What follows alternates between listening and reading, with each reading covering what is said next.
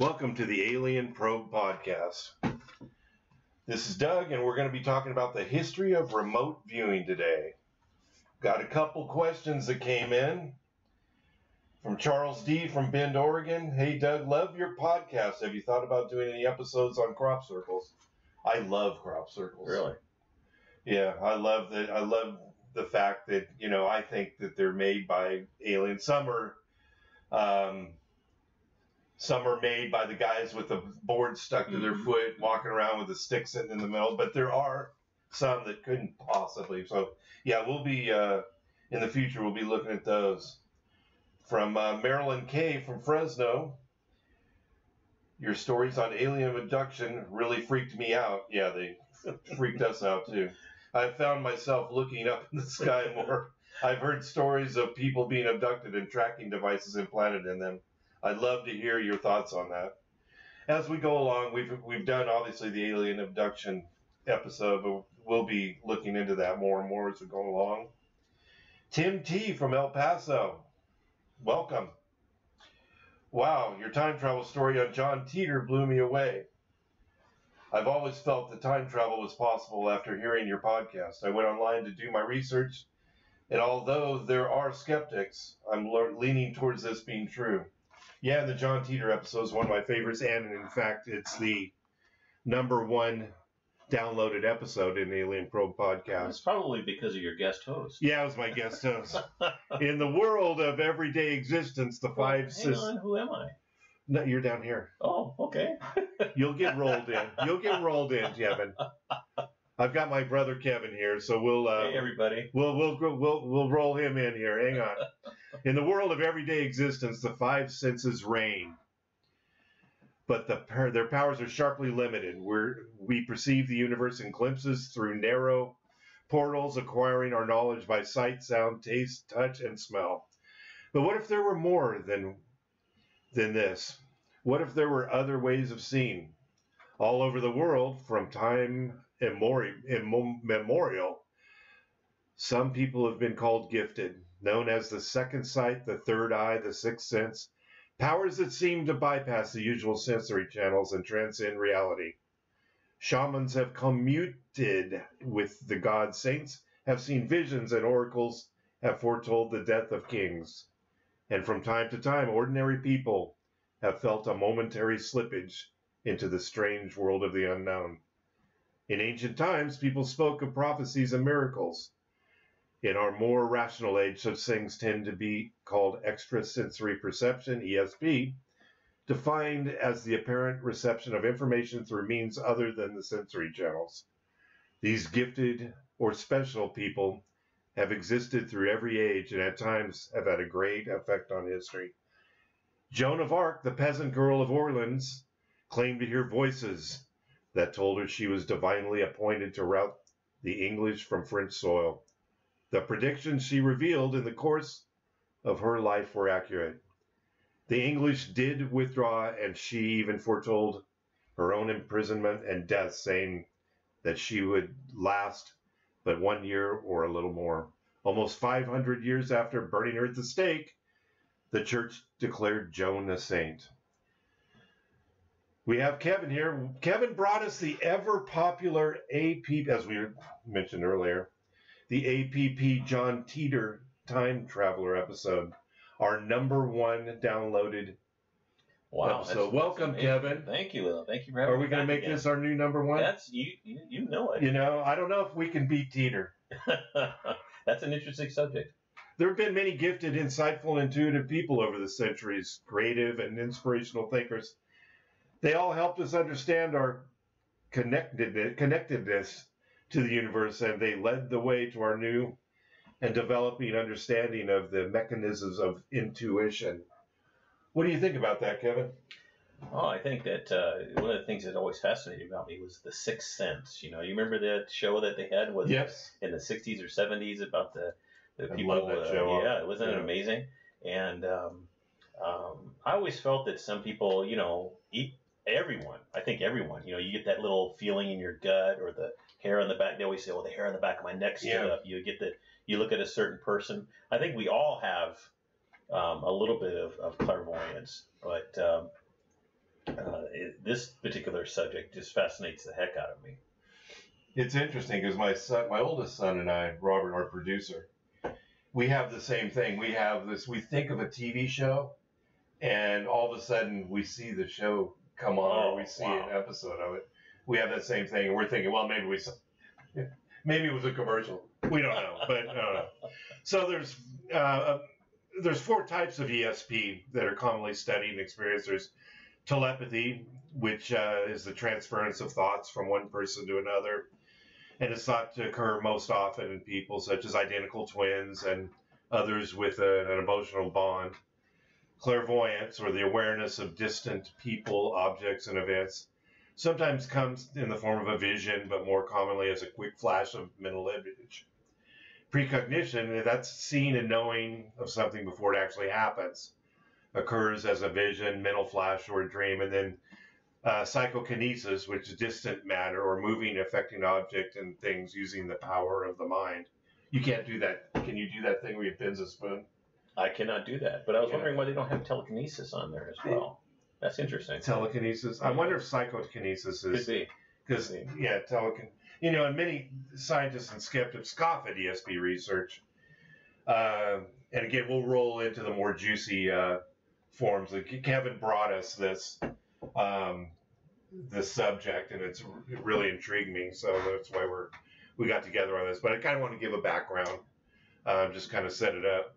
As our lovely government has utilized some of these things. Absolutely, of course they have. But Gallup polls have continuously shown a high level of belief in this phenomenon. Some of the practices like remote viewing, and we'll refer to this as RV later, not the good, cool kind like recreational vehicle, but remote viewing, have years of scientific data spanning many millions of trials from many different scientific laboratories, and to some scientists, the reality of an effect has been proven beyond all doubt, and yet to others, well, let's just say they remain skeptical.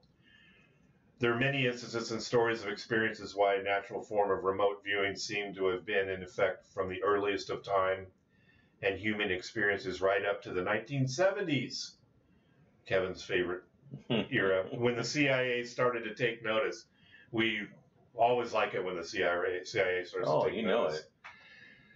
This then started the modern remote viewing era as funding was poured into secret research at SRI. So it didn't spring into existence overnight. Its earliest ancestors can be traced back thousands of years to the days of the early Greeks and beyond.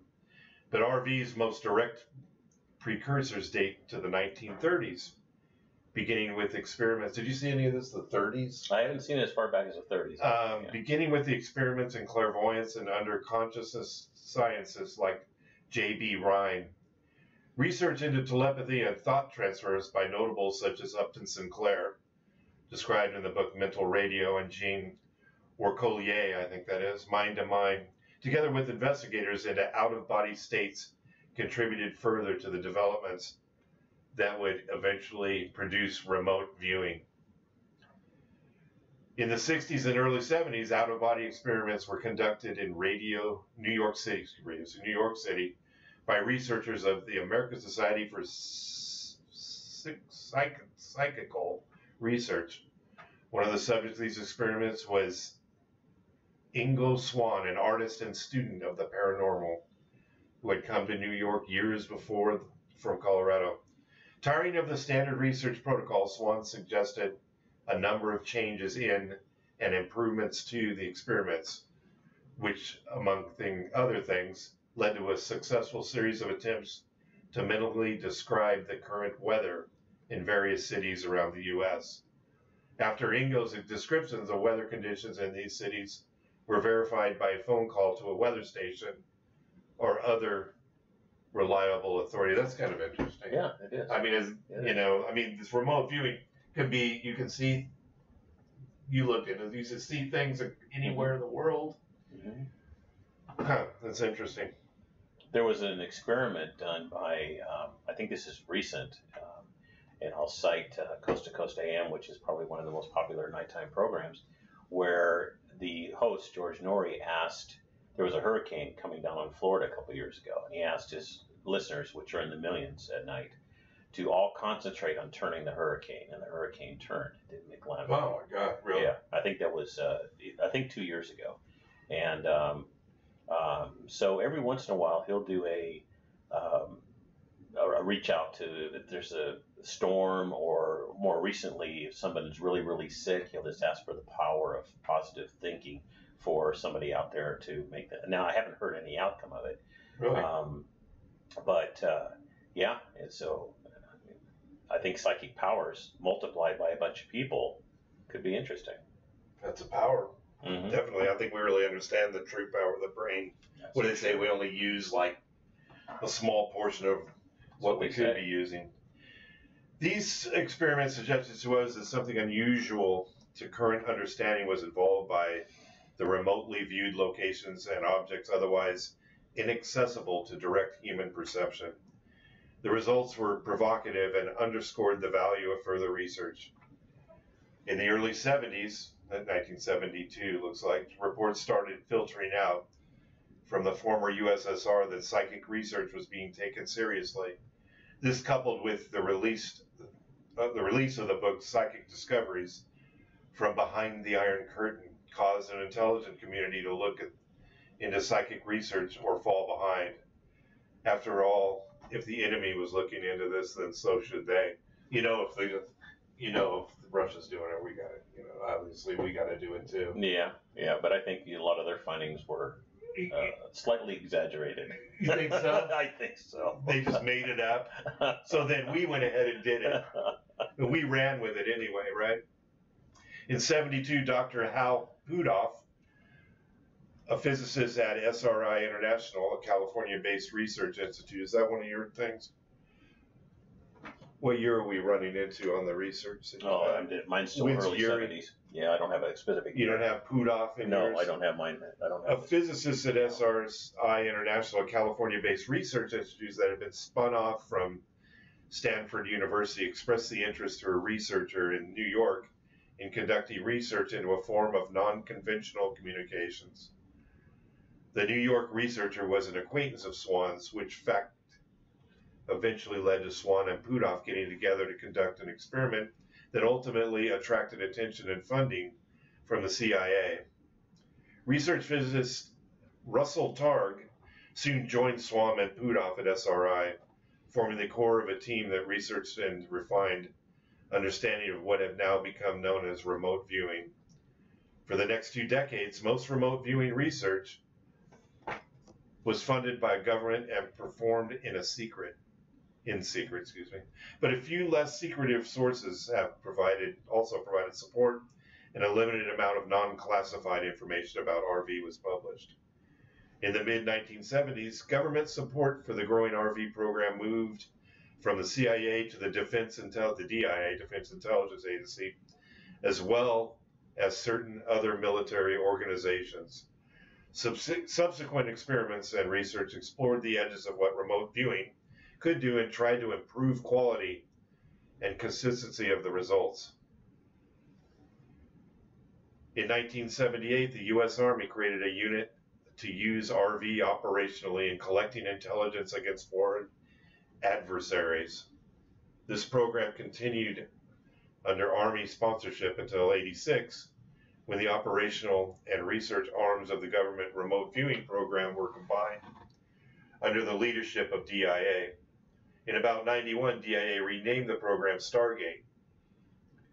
By this time, the research part of the program had itself been transferred from SRI to Science Applications International Corporation, SAIC, and was directed by Dr. Edwin May, who had replaced Hal Puthoff in 1985 when Puthoff moved to assume directorship of the Institute of Advanced Studies in Austin, Texas.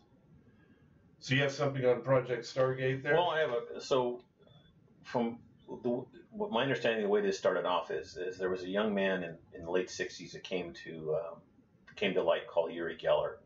And Uri Geller was a self-proclaimed psychic. And his abilities were to read minds. And what he would do, I don't know if it was a parlor trick, but he brought to light where he would sit in one room and he'd have somebody sitting in another room, and he'd ask that person to draw something on a piece of paper, and he would in his separate room would be able to mentally see that picture and draw it. And there's actually a film showing that when they both their shapes matched. Well, this is, from what I understand, came to the CIA, started taking notice of this, especially since the Russians are saying that they have some type of psychic connection somewhere, which I never really truly believed. But they started really paying attention to this Geller guy.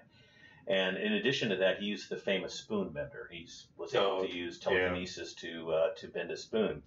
What's ironic about him, of course, he was Israeli-born, which really doesn't have any prevalence here. But he promoted himself as a psychic, and he would predict things, and I don't know how accurate all that is, but his claim to fame was being able to manipulate material and objects. Well, he went on the Johnny Carson show, and he had some objects there. He had a spoon, and he had a couple of shot glasses, and Johnny Carson at the time said, show us your thing. Well, of course, he couldn't bend the spoon, and he couldn't move the shot glasses, so he pretty much fell out of the limelight. Yeah. And he was able to do that, but when he went on the show, yeah, and but most of his evidence came from eyewitnesses and from 8mm film, which you can manipulate. So I don't know how true that is, but the main thing about this whole story is that the CIA was taking notice that there's somebody that's able to, hey, if I can, have somebody has real strong psychic powers, can I see something? So they started their Project Stargate, which back then was done by the DIA, and what they did is they hired what they called psychics at the time, and they didn't like that terminology, so they turned it into remote viewing. And they determined that they wanted to be able to look for assets. They wanted to be able to find double agents and spies. They didn't really get into weather and all that other stuff. They wanted to find, anybody that was doing something wrong in the government. What was interesting, and I just recently found out, was there's a young lady named Angela Ford. And Angela Ford was hired because she was a self-proclaimed, once again, a psychic. And according to what I've read, she was a very strong psychic. And so they put her in this room in this ugly-looking building at Fort Meade. And they said, we want to try this out. We want you to find a rogue agent. And the rogue agent's name was Charles Jordan. And he had been identified as being a rogue agent and had been on the run. Excuse me. Wow. And so through her concentration, within a very short period of time, she said he's in Wyoming. She gave the city that he was in and the state that he was in. And they found him and arrested him. So that prompted them to really start investing their money and their time into psychics. Where the remote viewing came into play is that rather than just have one psychic person to look for assets out there, they said, what if we filled a room full of psychics and we concentrated on one thing? So these people would come in the dozens and sit in a room, and they're not given any specifics. They're saying, we want you to find a name. Not going to tell them it's somewhere in the world. This is where we want to find it. And according to what I understand is they were able to use these psychic powers to find certain people, even some missing hostages that they were looking for. Now we got Project Stargate. Is Angela, how is she affiliated with Stargate? She was part of the project. Back then it wasn't called, like you said, the name changed. Yeah. There's several, because it's a military project, they always, whenever they want to change funding, they call it a different thing. It's been called the Gondola's Wish. It's been called the Grill Flame Project, Center Lane, Project CF, Sunstreak, Scanate, and then eventually the Stargate Project, which was and ended up giving it to outside contractors to do for that. The early results impressed the intelligence agencies, namely the CIA, who were funding, like you were talking about, the early research, but not all was well at SRI. Ingo Swann, and I don't have Angela in mind, so that's good. That's a good ad. Ingalls Swan and Pat Price allegedly did not get on well in the psychic contests that raged between them. Often felt like it would explode outside the SRI itself.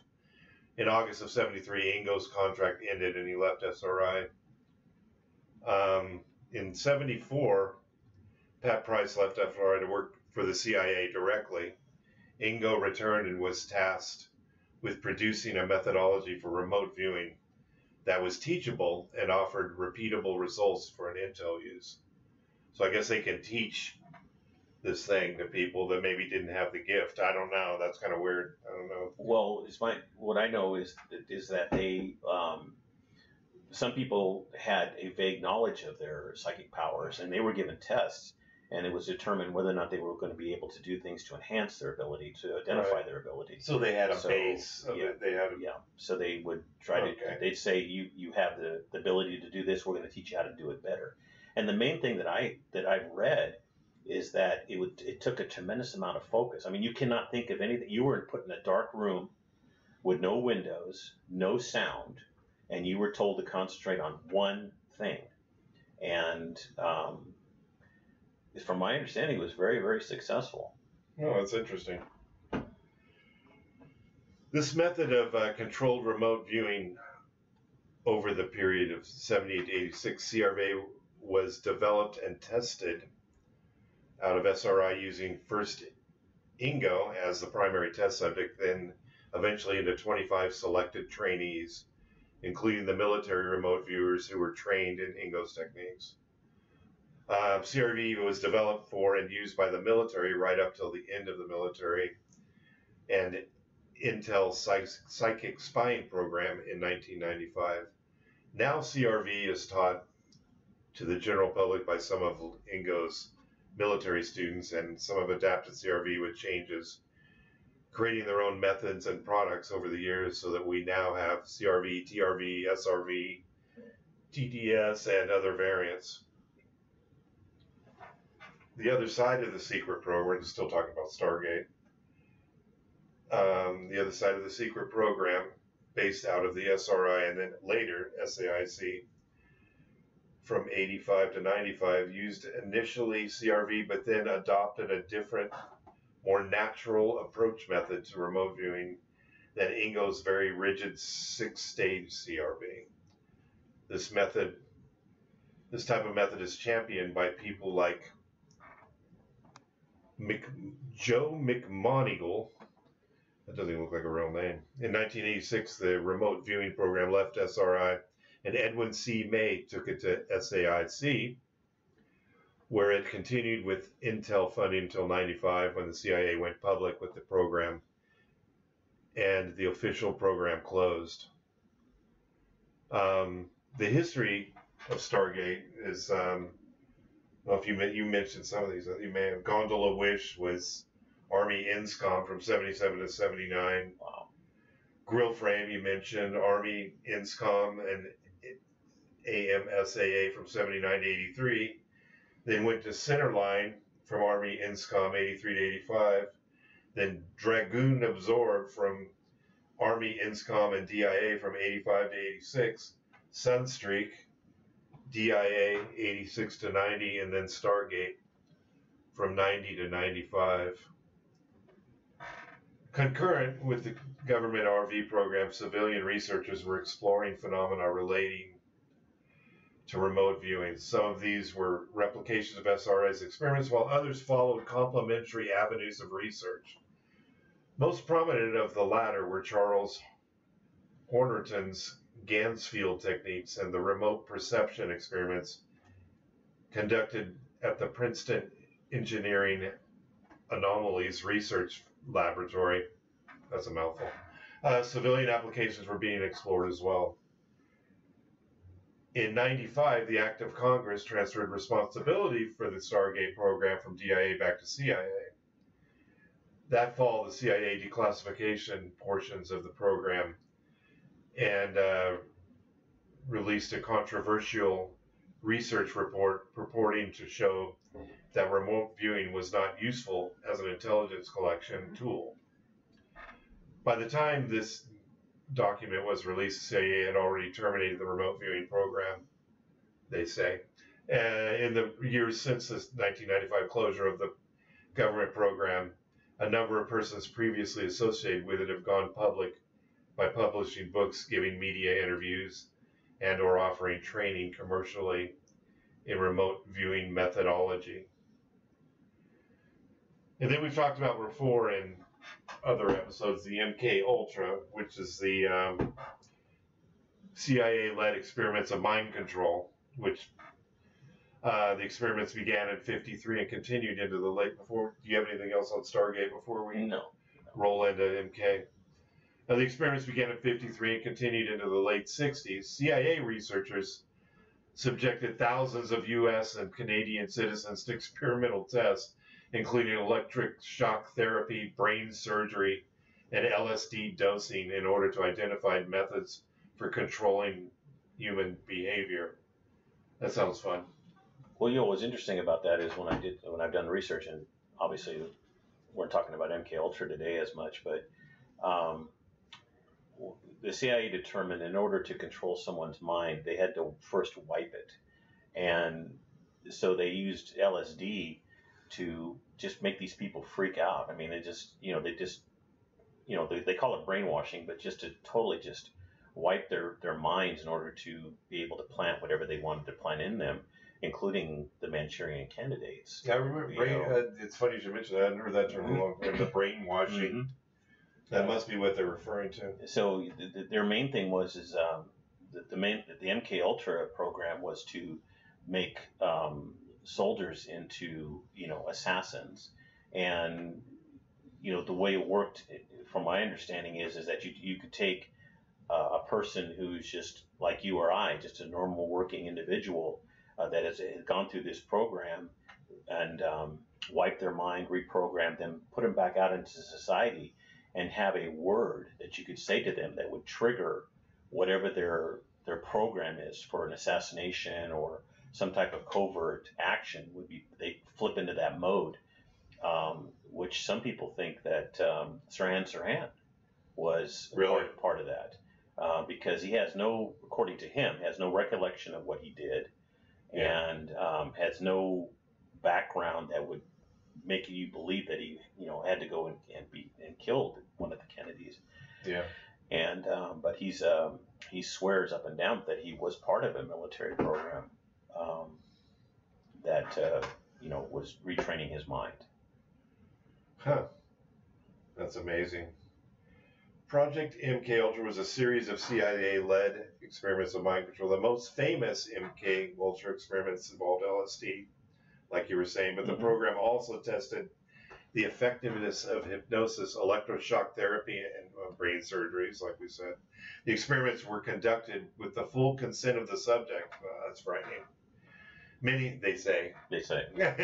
subjects were in vulnerable positions like incarceration or psychiatric treatment. The federal government was brought to trial several times as a result of the project. Concerns about Project MK Ultra led to the executive order stating that experiences with human subjects must require affirmative consent. The CIA hoped that successful methods could be used as interrogation tactics for alleged criminals or prisoners of war. These experiments were conducted without full consent of the participants, and the federal government was sued and brought to trial multiple times over the resulting deaths and injuries.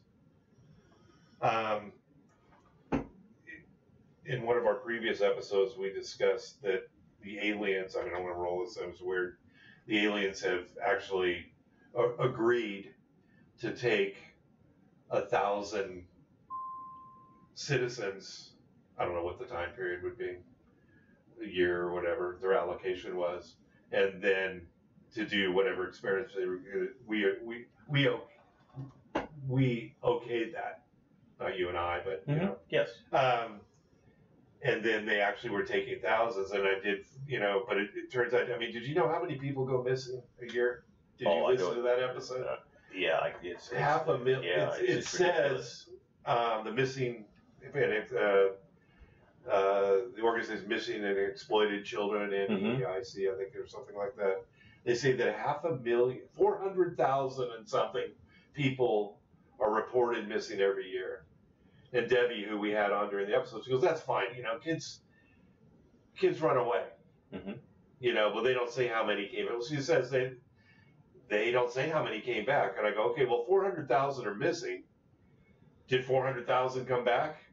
I mean, where'd all the other people go? I mean, do you know of anybody who's ever went missing? And I know one person that went.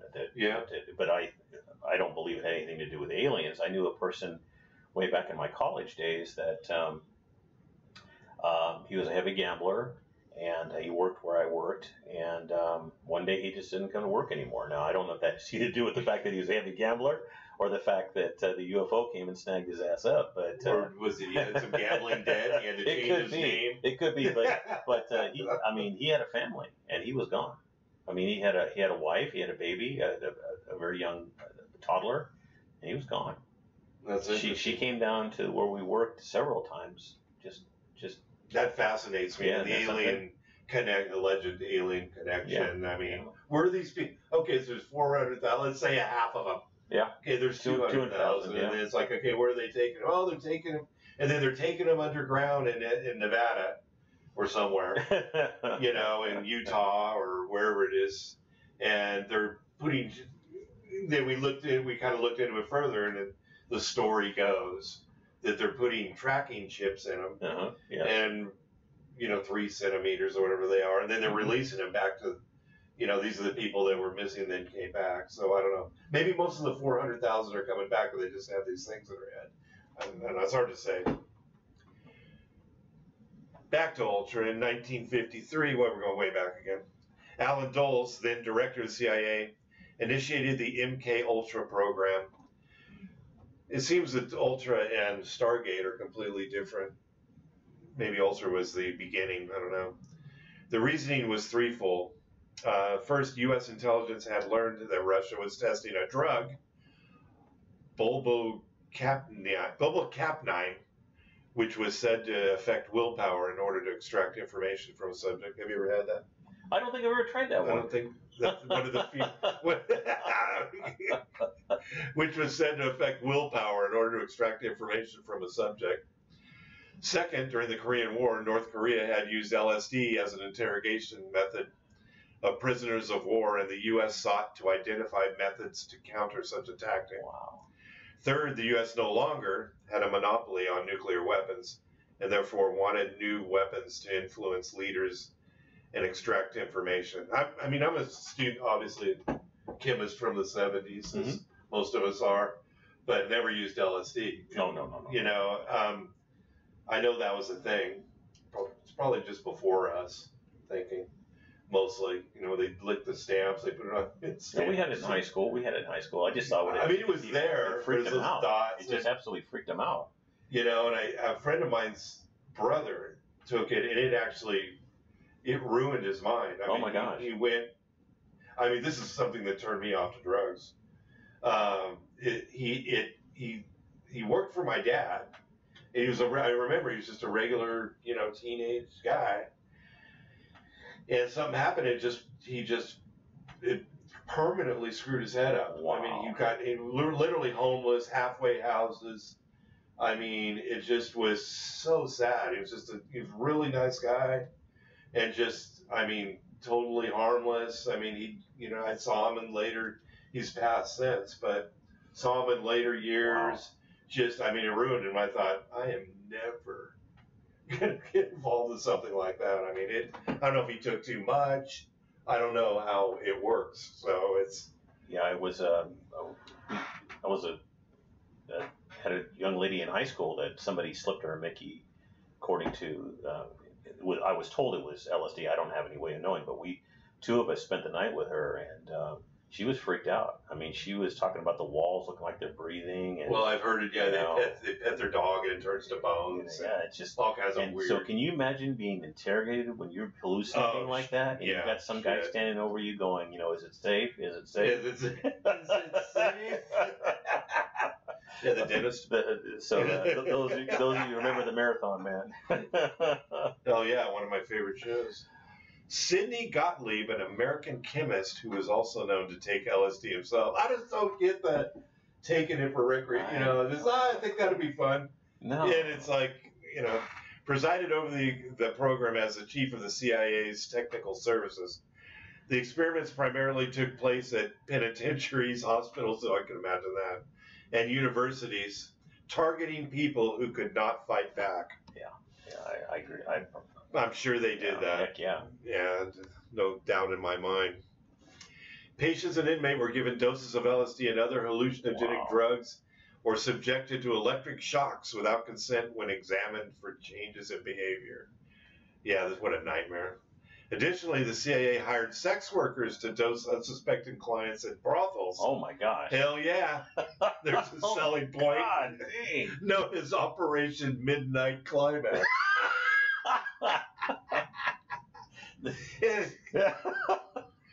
Yeah, you know, that's a good selling point. And even dosed their own agents during the period of experimentation. Oh, you don't think you want to try that? Yeah. Yeah. Hey, you know? Yeah. Well, that's only because the girls were not very good water, you want some water, candy, or would you like some LSD? Oh, Lordy. The most famous MK Ultra experiments involved LSD, but the program also tested the effectiveness of hypnosis, electroshock therapy, and brain surgeries, which also sounds like fun. Because I wonder if we cut in here, we do this, or something. Yeah, I can just imagine. They knew nothing. Yeah, exactly. Because the CIA later destroyed documents relating to MK Ultra, I wonder why. You think? I mean, it sounds like a little bit like Nazi Germany. I mean, not totally, but some of the things that have gone on there certainly are similar. Most of what we know about the experiments come from the testimonies provided by experiment subjects that survived. Farrell Kirk, a plaintiff in one of the lawsuits against the CIA, stated that the experiments with LSD caused him to experience extreme depression and drove him to attempt suicide. After his suicide attempts, he was questioned and studied again, then placed into solitary confinement. What's interesting to note is that you were talking about the Nazis. Operation Paperclip, people know that as being that we recruited some of the Germans to come over, their scientists to come over to help us with the rocketry program. But I also read was that they came over in many, it wasn't just rocketry, it was other things, medicine. And it's my understanding that some of the individuals, the Nazis that were in the camps doing experiments on the poor Jews, actually they indoctrinated ended up with using us, them. Yeah. To the point where I just finished reading that they'll erase their records for any connection to a war crime because of the experimentations they did in the camps, and that's scary as heck. It's okay for us. Yeah, I mean that's just oh my god. You're an American now. It's okay. Yeah. I mean, Jiminy Christmas. James Knight, who had been incarcerated for liquor smuggling, explained that the experiments gave him violent tendencies and severe memory loss. Yeah, because the booze wouldn't do that. No, yeah, not at all. Before the experiments, all of his arrests were non-violent offenses, but afterwards he was arrested multiple times for assault. Well, he's angry. Well, I don't doubt that. I mean, if he was his mind was messed with. I mean, we hear about people that would take it and jump off balconies to their death. Because they think they can fly. Yeah, I mean, it's, oh my God. To think that thing went public and the average person could get it is frightening. One particularly famous subject in the MK Ultra experiments was Whitney Bulger, a Boston crime boss. Bulger alleges that while incarcerated in Atlanta Penitentiary, he was subject to experiments related to schizophrenia. Oh my God. I'm sure he didn't have that before. Yeah, of course not. Along with 8 or 9 other inmates, he was dosed with LSD and asked about crimes he may or may not have committed. Bulger described a rise in his own violent tendencies after the LSD experiments, as well as hallucinations and difficulty sleeping. He didn't have violent tendencies before that, right? It was just Wow. Most crime bosses that I've heard of were completely docile.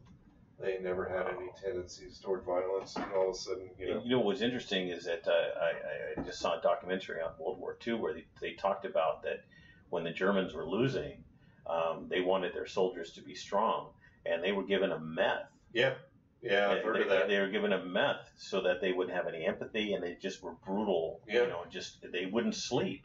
And I'm just like, and they showed a picture of the box, and it looked like a regular, like you buy a Cracker Jack box. It had, a logo on it, and it said it had a trade name, which I don't remember what it was. It didn't say meth on it, but it had methamphetamine in it. And I'm like, holy Toledo! Well, Hitler, he got injected with it. Yeah, I heard he had some kind allegedly of got. Yeah, his doctor would inject it in him, and he looks like a guy that might. Yeah, he's definitely cuckoo for Cocoa Puffs towards the end.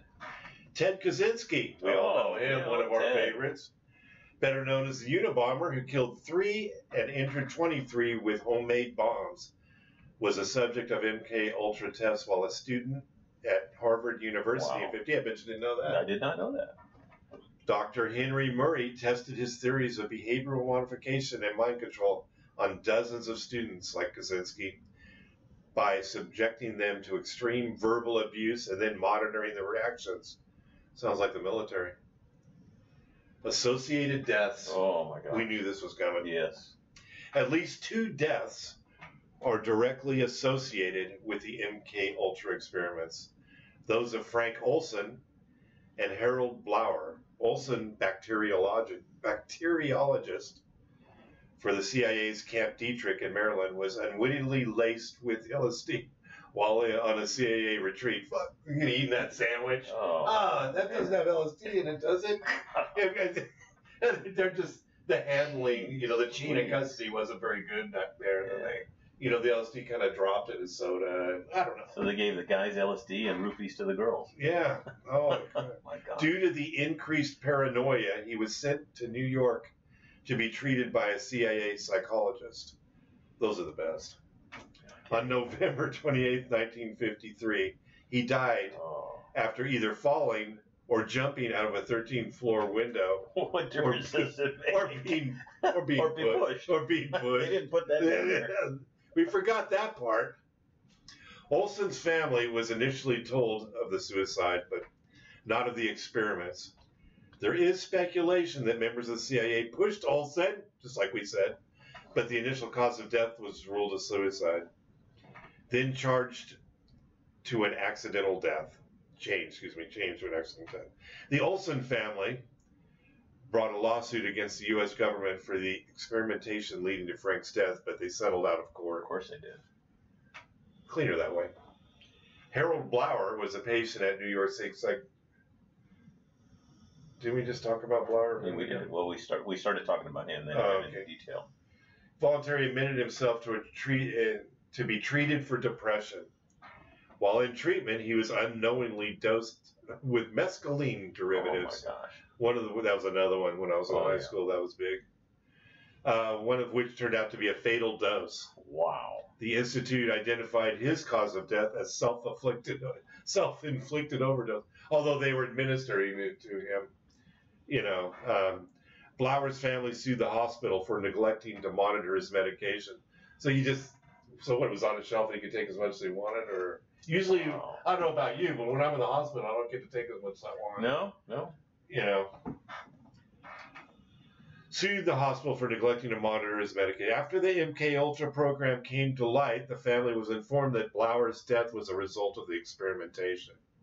There's thoughts that Hinckley was part of that process too, of the MK Ultra program, although that hasn't been verified. But one of the things that's unique about him and others is that they kept track of them by planting books in certain stores that normally wouldn't be purchased, like The Catcher in the Rye, which is not exactly on the top 10 bestseller list. Right. And they found several copies of that book in Hinckley's apartment after he had done his deed. That's interesting. Why would he buy multiple copies? Well, so it was according to what I understand, is it's implanted in your mind that you have to buy this book. You have to buy it, and that way they can keep track of your movements. So So, for instance, if he decides that he's going to go from here to San Francisco, he's in San Francisco, he's going to be compelled to buy that book, and they know exactly where he's at. That's a good. Wow, that's pretty good. They're able to monitor without putting a GPS in his kazoo of his tush. But that's so Hinckley had several copies of that. That's wild. And trials and aftermath, because the test subjects were either partly or entirely unaware of the experiments, and because the test resulted in a number of deaths and injuries. You trial and error, it's like any other experiment. It's just the sex workers, it doesn't matter. The federal government was sued and brought to trial several times over MK Ultra. After the Watergate scandal led to greater overall scrutiny of the government processes, the CIA destroyed many documents related to MK Ultra. By the time of the trial a few years later, there was not much paper evidence of the illegal experimentation. That's the way to do it. Well, getting back to the remote viewing, one of the people that in today that's actively involved in it is Ed Dames. Have you heard of Ed Dames? Yeah, he's kind of Major Dames. Yeah, and his thing is according to him, and I've actually heard his speaking, is they want to be able to create actual assassinations using mind. And his big thing today, though, is he's saying he's predicting the end of the world.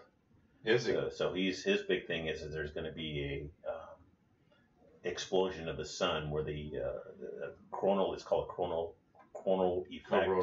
effect, and it's called the kill shot. That's his big book is called the kill shot, and it's supposed to just come in and just take out all our electronics, and then we're living in the Stone Age. We're living in the Stone Age. Well, we better start hoarding. You got enough toilet paper? I think I might have a couple rolls. Otherwise, I'll come to your house. Yeah, you can come on up here. We're stocked up. Leaves in the backyard. In '74, the New York Times published an article about the CIA's directing non-consensual mind control experiments. The report led to a creation of the Church Committee to investigate the nation's intelligence gathering program and hold Senate hearings. Victims of the experiments filed lawsuits against the federal government for human rights violations and neglect. I was fascinated by how they name these things, the Church Committee. Well, what fascinates me is anytime they form a committee, it's just like, since the dawn of times, as we're able to talk about this stuff, UFOs. I mean, every time they have a presidential people committees, I'm going to find out, I'm going to get to the bottom. Clinton, I'm going to get to the bottom of this, I'm going to disclose it. Reagan touched on it a little bit. And even Trump recently said, we're going to declassify those files. And today we have committees, we have the Blue Book Project, we have all this stuff that won't, so I don't trust these committees because they're only going to be able to get whatever information is fed to them. Yeah. And I'm sure, they are able to interview some of these guys and gals that were experimented with. I mean, if they're already labeled as being cuckoo, how much of their testimony is true or made up? And especially since some of them have the desire to get settled out of court, so to speak, because you get a nice little check for Uncle Sam. So I don't trust these so-called committees at all.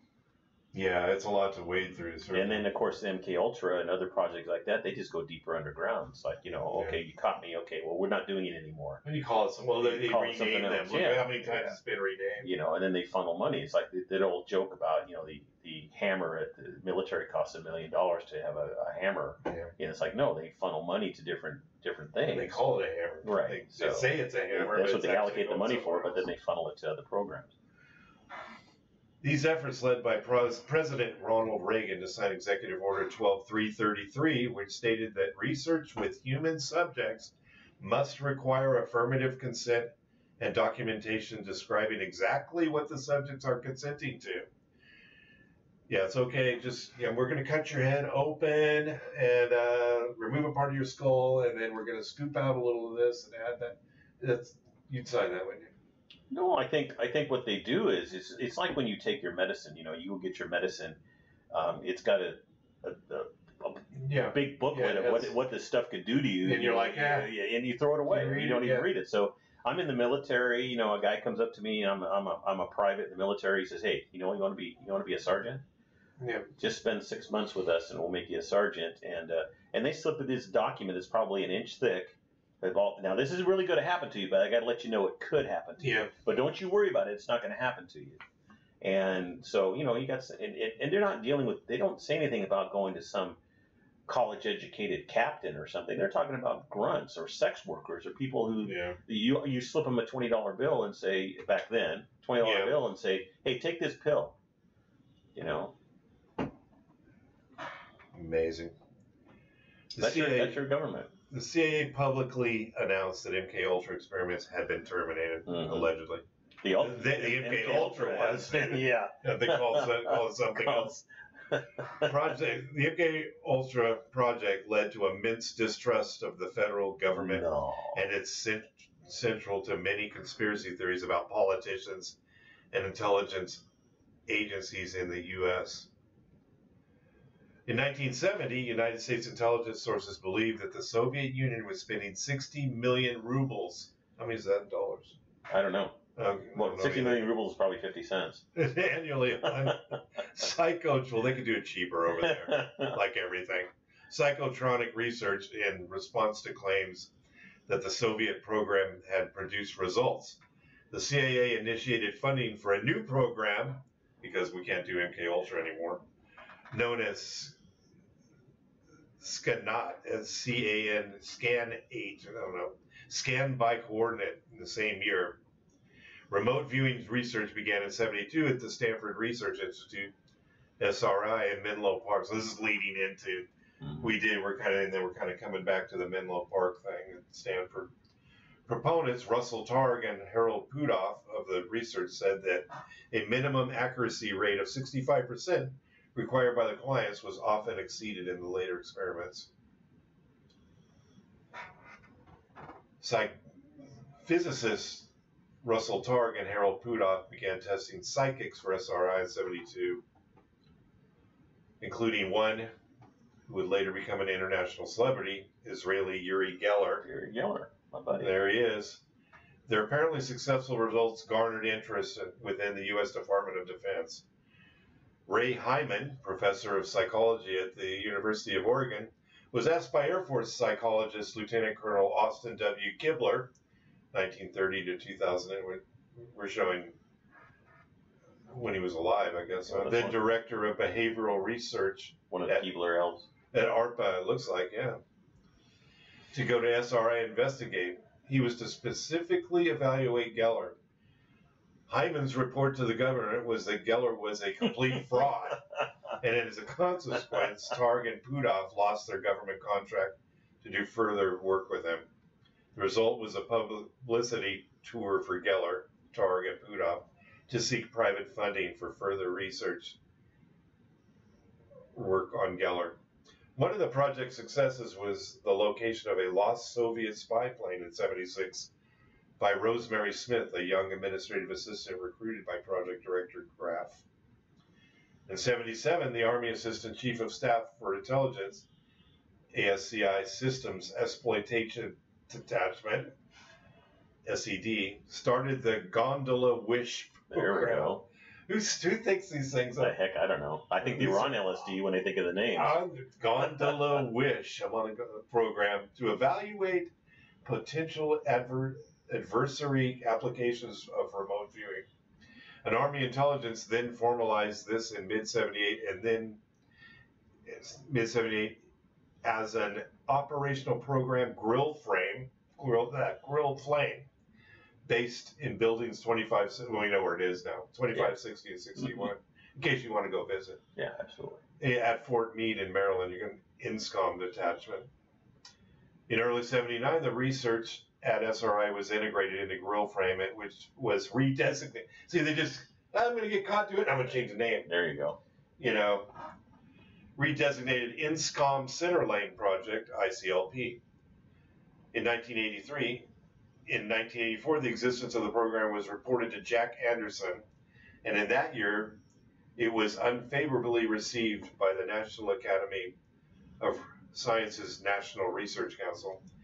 In late 1985, the Army funding was terminated, but the program was redesignated Sunstreak and funded by the DIA's Scientific and Technical Intelligence Directorate, official code DT-S, Sunstreak. That sounds fun. Maybe if it sounds funner, they won't bother them.